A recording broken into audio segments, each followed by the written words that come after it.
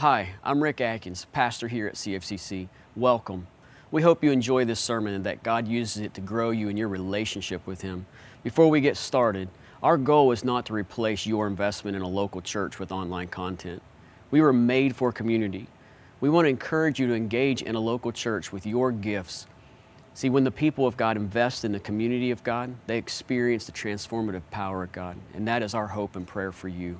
Again, thanks for joining us, and we hope you enjoy the sermon.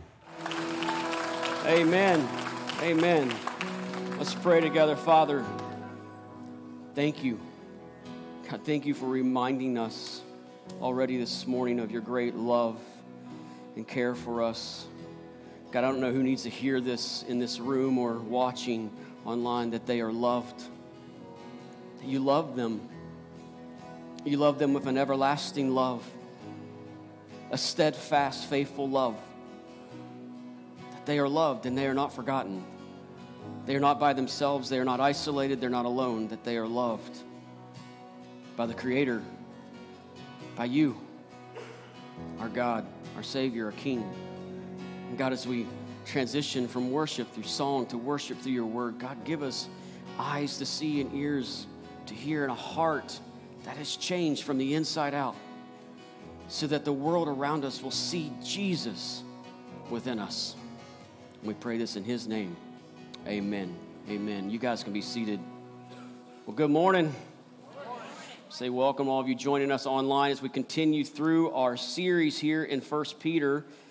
Before we get into our text today, which will be quite an unusual one, I do want to make a quick announcement about an event coming up that we're really excited to be hosting. It's called Global Leadership Summit, and it is a conference summit all about leadership. Leadership in your home, leadership in your business, leadership in your neighborhood, leadership in your life. And we're really excited to be a host site for that event this August coming up, and we wanted to make you guys aware of this event coming up so that if you would be praying for that, first of all, for that event, that it would be used to glorify Jesus Christ as it equips people in the areas of leadership. No matter where they're at, no matter where we're at, we have influence, and influence is leadership.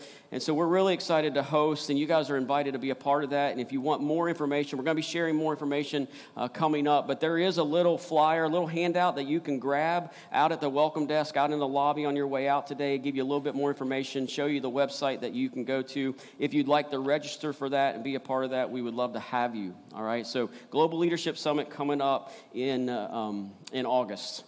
All right, okay. We're coming to the end of chapter 3 in our study in 1 Peter, and we come again to a text that is not easy to understand or for me to explain. The text is widely regarded by biblical scholars as one of the most perplexing texts in the New Testament. Yay, I'm glad I came to church today. I'm glad I picked this week to teach. Tyler. Martin Luther, the German reformer, he said this about this text. He says, "A wonderful text is this, and a more obscure passage, perhaps, than any other in the New Testament, so that I do not for a certainty know just what Peter means. I cannot understand and I cannot explain it, and there has been no one who has explained it." Should we stop now and just pray and go home? Because that's what I felt like after reading his quote. I'm like, if Luther can't do this, I don't have a chance. Another commentator said his words were no doubt clear to those who first heard them, but they have been hard for later generations to understand. Now, as I was reading those quotes, who were giving me a lot of motivation to keep going and studying this text, I want to point out something that Peter says in the second letter that he writes to the church. It's in chapter 3, verses 14 and 15, just as a quick little funny to give you some insight about Peter, all right? So this is what he says. You don't have to turn now, I'll read it to you.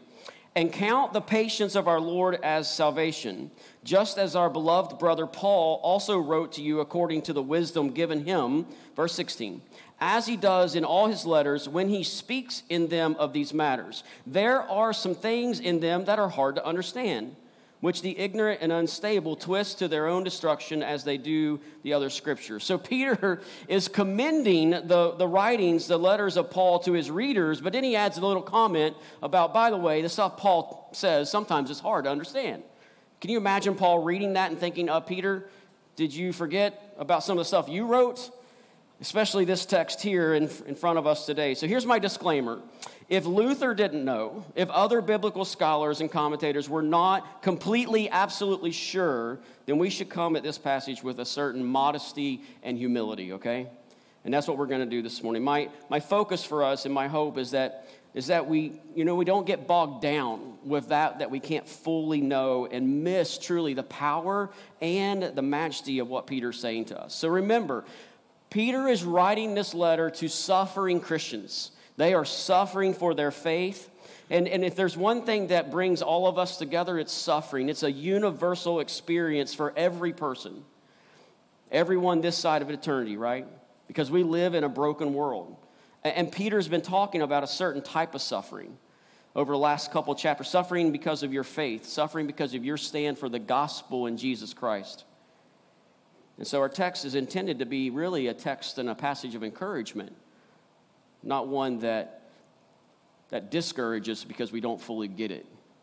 And so I pray that we not lose sight of what this passage is intended to do. And I want to give us 4 headings to look at this text. We're in 1 Peter chapter 3, the last part, 18 through 22. And here's the first heading, Christ our substitute.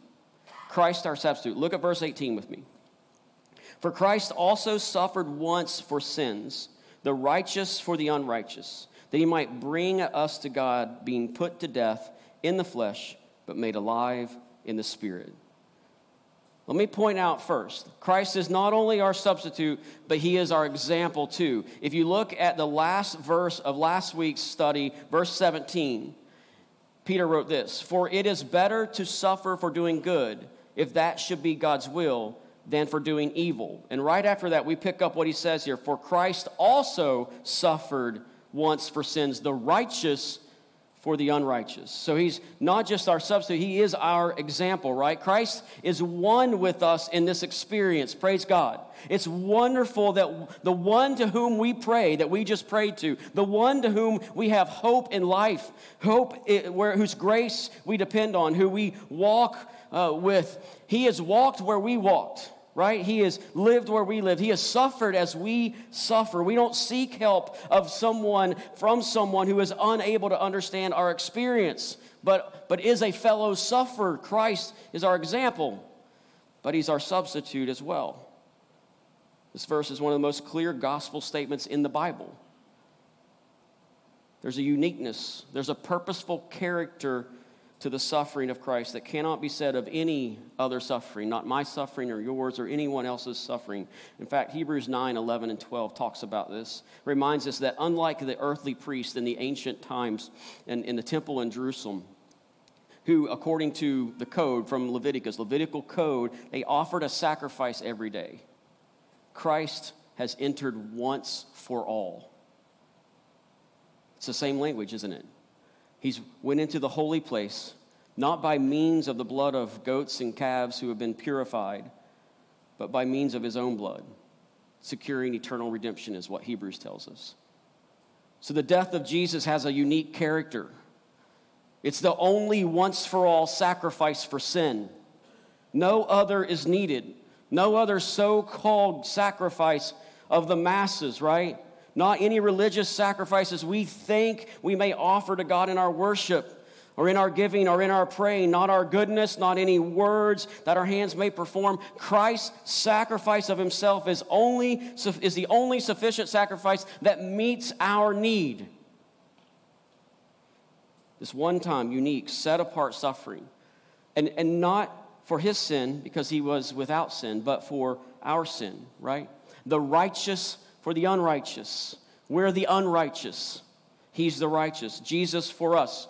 Luther calls this the great exchange. He was put to death, is what Peter says in this verse. He was put to death. Why? Why death? It's the culmination of Jesus' suffering, right?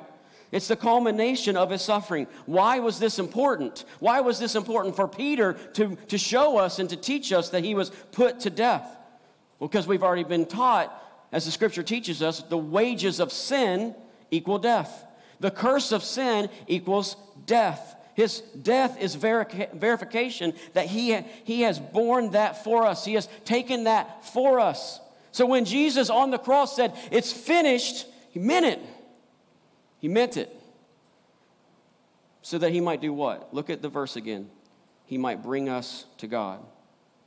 What's the result of all that he's done? The result of that is that we would have a personal relationship.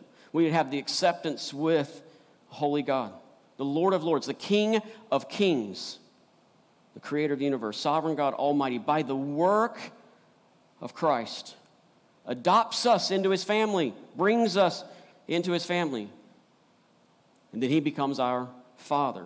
Praise God. Now, why is that important? You might ask, okay, why is this important? Again, remember who the letter is written to, but also think about our own lives and how we live our lives for Christ. These were people who were being mocked. They were being rejected. He wanted them to reflect on this awesome reality of their lives, even though they were misunderstood, even though they were mistreated, even though they were mocked, even though they were ridiculed, even though all these things were happening to them because of their faith. He wanted them to be reminded, you have received a glorious, wonderful acceptance, the most wonderful acceptance that any human being could ever want, that any of us could ever want. They had now had the acceptance of God because of the work of Jesus Christ. You and I must never get used to that. We must never get used to that. We should never take that for granted, that we have been accepted into God's presence as his family because of the work of Christ. If you are a believer, preach that to yourself over and over and over. God loves me. God has accepted me. God parents me by his wisdom and power and grace. I have been adopted into his family. Praise God. And we never take that for granted. And here's why. Because one of the best defenses against the fear of man, one of the best guardians against the idolatry of acceptance and respect that tempts all of us, is to find rest for our souls in the acceptance of the Father. Amen. We don't need to look for identity. We don't need to look for acceptance. We have it. Our identity and our acceptance because of the work of Jesus Christ. And I don't need to go out there needy, begging for someone, somehow, some way to offer me a reason and a meaning and a purpose, because I have it in Christ. And will it hurt when people mock? Will it hurt when they reject? Is that pain real? Of course it is. Because we were meant to be in community. We're social beings. That is painful. And so we need to guard ourselves against the temptation to ride the roller coaster of people's responses, as if the condition of our soul is dependent on that, right? It's not. Because what? Because why? Because of this verse, Christ purchased our acceptance, and our acceptance is eternal. Christ is our substitute. Our acceptance is not based on what we can do, what you can do, what we have done, or what you and I can promise or will do in the future. It's based on one thing: the finished work of Christ. Know this. Understand this. Have this. Give us ears to hear, God. Give us a heart to be transformed. And then Peter reminds us of God's vindication of Christ, right? Look back at our text, verse 18. Being put to death in the flesh, but being made alive in the spirit. Christ was vindicated in the resurrection. Christ the rejected one. Christ the one who suffered, as Peter said. The one who had no greater injustice than that moment. The only perfect person to ever live and walk the earth is tortured and killed, crucified, murdered as a criminal. But he was vindicated by what? By the power of God. The one who died on that cross by the power of God rose again from the grave, vindicated by God's power and God's plan. So with that, Christ is our substitute. Let me give you the second one. He's also our preacher. Christ our preacher. Keep going with me in our text, verses 19 and 20. In which he went and proclaimed to the spirits in prison, because they formerly did not obey, when God's patience waited in the days of Noah while the ark was being prepared, in which a few, that is 8 persons, were brought safely through water. Now we come to the part of the text that's caused the debate, the discussion where we raise the eyebrow to say, what is Peter saying to us? And my honest answer is, I don't know for sure. I don't know for sure. Neither did apparently everybody else. But I will share with you what I think Peter is trying to declare to us in the short version.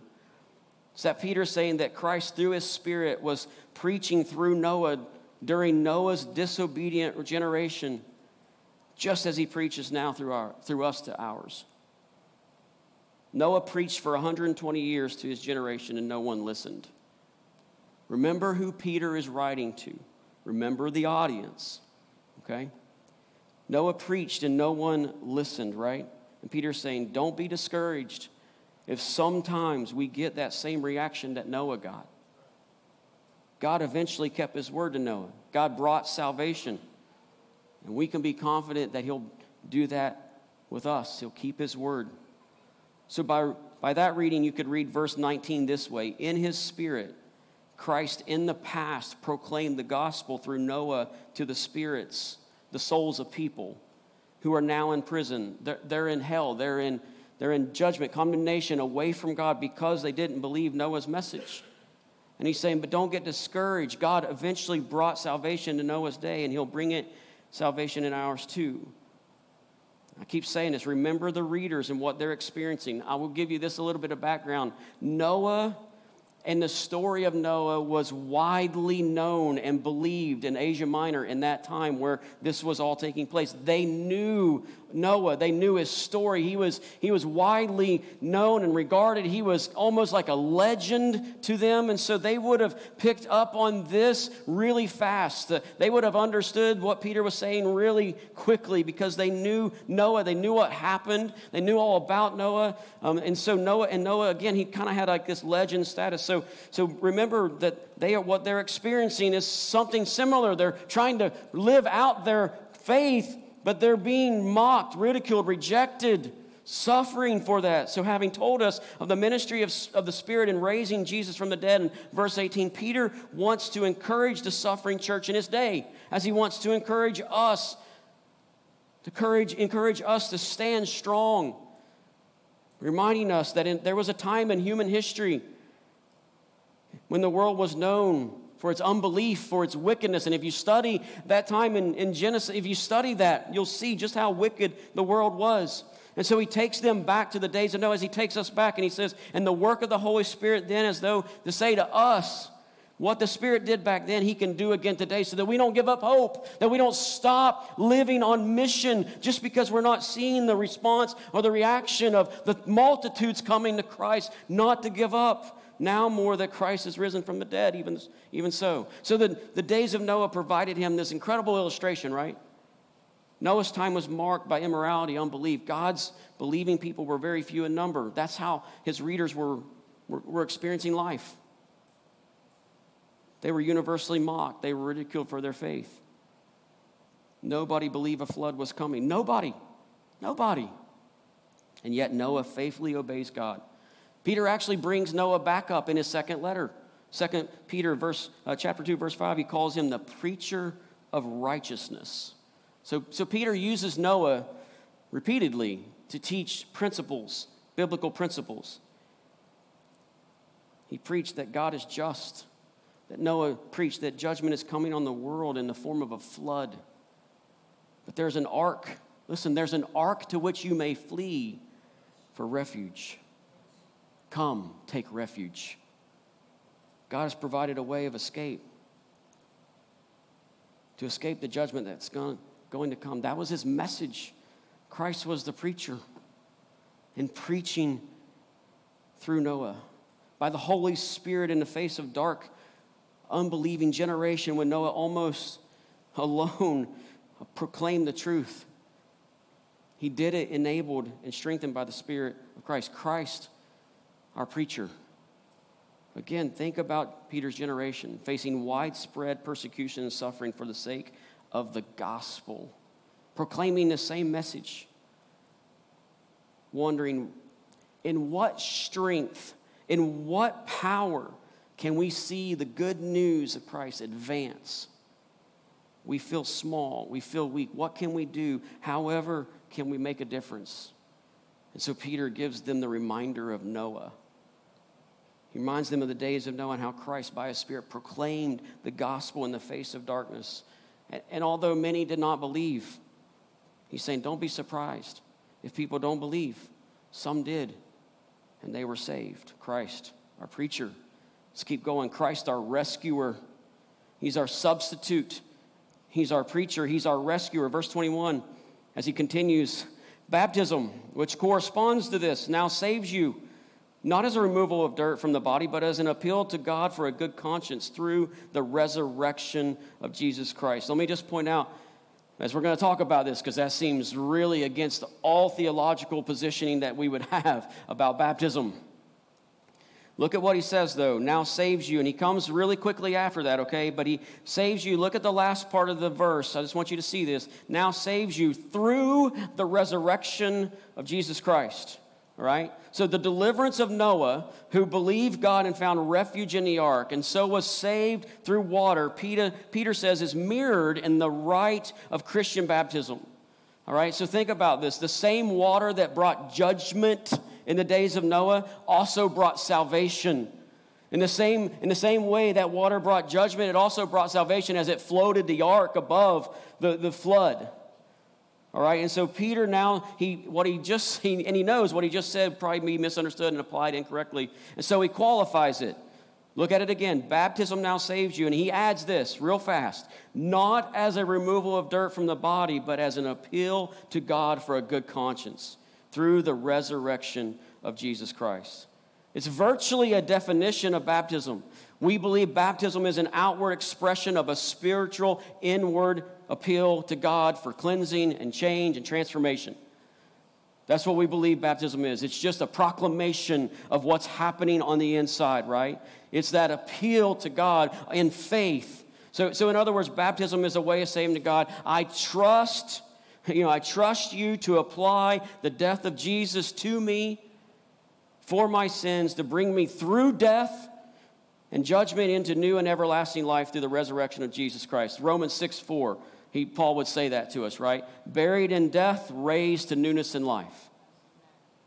So baptism may cleanse the body because it's by immersion. But that is not what he says it saves. It saves for one reason. It's an expression of faith. It's an appeal of faith. Paul says in Romans 10:13, for everyone who calls on the name of the Lord will be saved. Baptism is this calling. It is this appeal to God. It's by faith alone, and it's that proclamation of faith. John Calvin famously said, the sacraments of baptism and the Lord's Supper are visible words. I love that. He meant that the message proclaimed by the Word of God, read and preached, and the message proclaimed in bread and juice and water of baptism are the same message. He meant that you don't get something in the sacraments that you don't also get in the Word. You don't get a different Jesus. You get the same Christ in both. You hear the Word proclaimed, spoken in Holy Scripture, read, preached, and you see the Word and handle the Word and taste the Word in the sacraments. But it's the Word. And the way they work, the way you receive the benefits of both forms of the word written and spoken, the word seen and touched and tasted, the way you receive both benefits is exactly the same. You receive it by faith alone. A few weeks ago, we had the privilege and the grace to witness beautiful baptisms in front of our cross. And if you were not able to be here, let me show you the video. Check this out.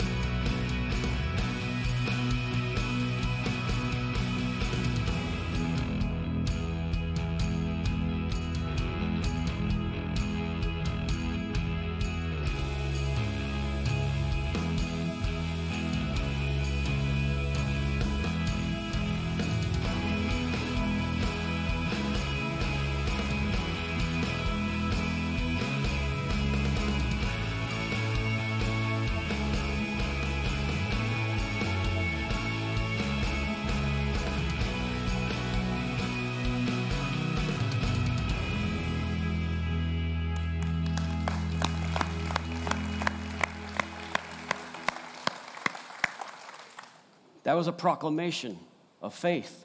That was a proclamation to everybody who drove by that day, that saw us all standing gathered out there, who took the time to look over. That was a proclamation of their faith.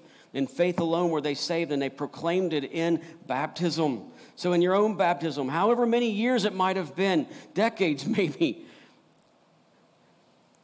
we're still preaching to you the good news about Jesus calling you. All of us, that day we were with him, to repent of sin and to believe in the gospel. It continues to preach. Jesus is the ark of safety. He is that ark. Peter was trying to make that connection. Get into him. He's the way of escape. He's the only rescuer we need. There's a flood of judgment and a righteous judgment that's coming. Jesus is our rescuer. Let's get the last one. Jesus, our victor. Christ is our substitute. He's our preacher. He's our rescuer. He's our victor. Look at verse 22. Who has gone into heaven and is at the right hand of God with angels and authorities and powers having been subjected to him under his authority. Imagine the encouragement to the suffering church. Surrounded by skepticism, mockery, opposition, mounting suffering for the cause of the gospel. Imagine the encouragement to be reminded that seated on the throne of glory is the one who gave himself for them in his love for them. The Savior King, the Lamb wins. That's the message. That's the message. And so he wants to say to the church, you can stand firm in the midst of this because you know Jesus Christ has already won the victory over principalities and powers, demonic and angelic and earthly. For that matter, he reigns now as king. So the question is not, do I trust Jesus Christ, the King, to overrule, to reign in every situation, in every suffering, and in every success for my good and his glory? We know that the answer to that is already yes. So therefore, we press on through suffering, if need be. We speak for him. We live for his glory. We risk everything because there is no risk in his service because he reigns. Let that sink in. The victory's already won. We could not be more secure than we are now. Christ our victor.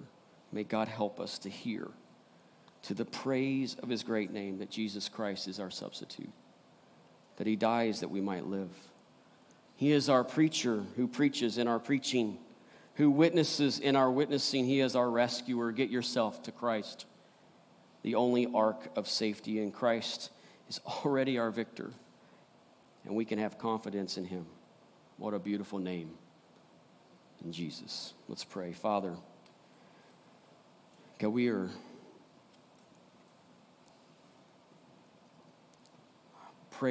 humbled and overwhelmed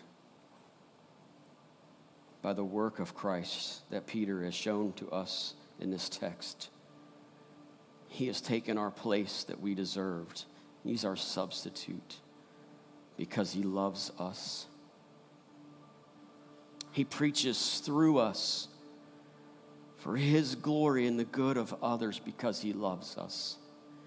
He is our rescuer from the flood of judgment, righteous judgment that we so deserve in our sin and our rebellion. But he rescues us. He is the ark. He is the safety. He is the refuge. He is the rescuer because he loves us. And he's victorious for his glory and our good because he loves us. What a beautiful name is Jesus. What a beautiful name. God, I pray every time we hear that name, it moves us. It should stir us. God, help us to never get over the name of Jesus. Help us to never take it for granted, speaking to each other the name of Jesus. Help us to never become numb to the name of Jesus. But help us Help us when we hear His name, when it's sang, when it's shared, when it's spoken, that it stirs the reminder, the strength, our identity, our acceptance, our adoption, our eternity being secured, that it sets us free to risk everything for your kingdom and the kingdom to come. God, that as we walk home to you, that we witness in His power, we proclaim in His steadfastness, we glorify Jesus in all that we do, inviting everyone to join us. So we walk home together. God, may you have the glory. May Jesus' name stir us because it is beautiful. We pray this in His name. Amen.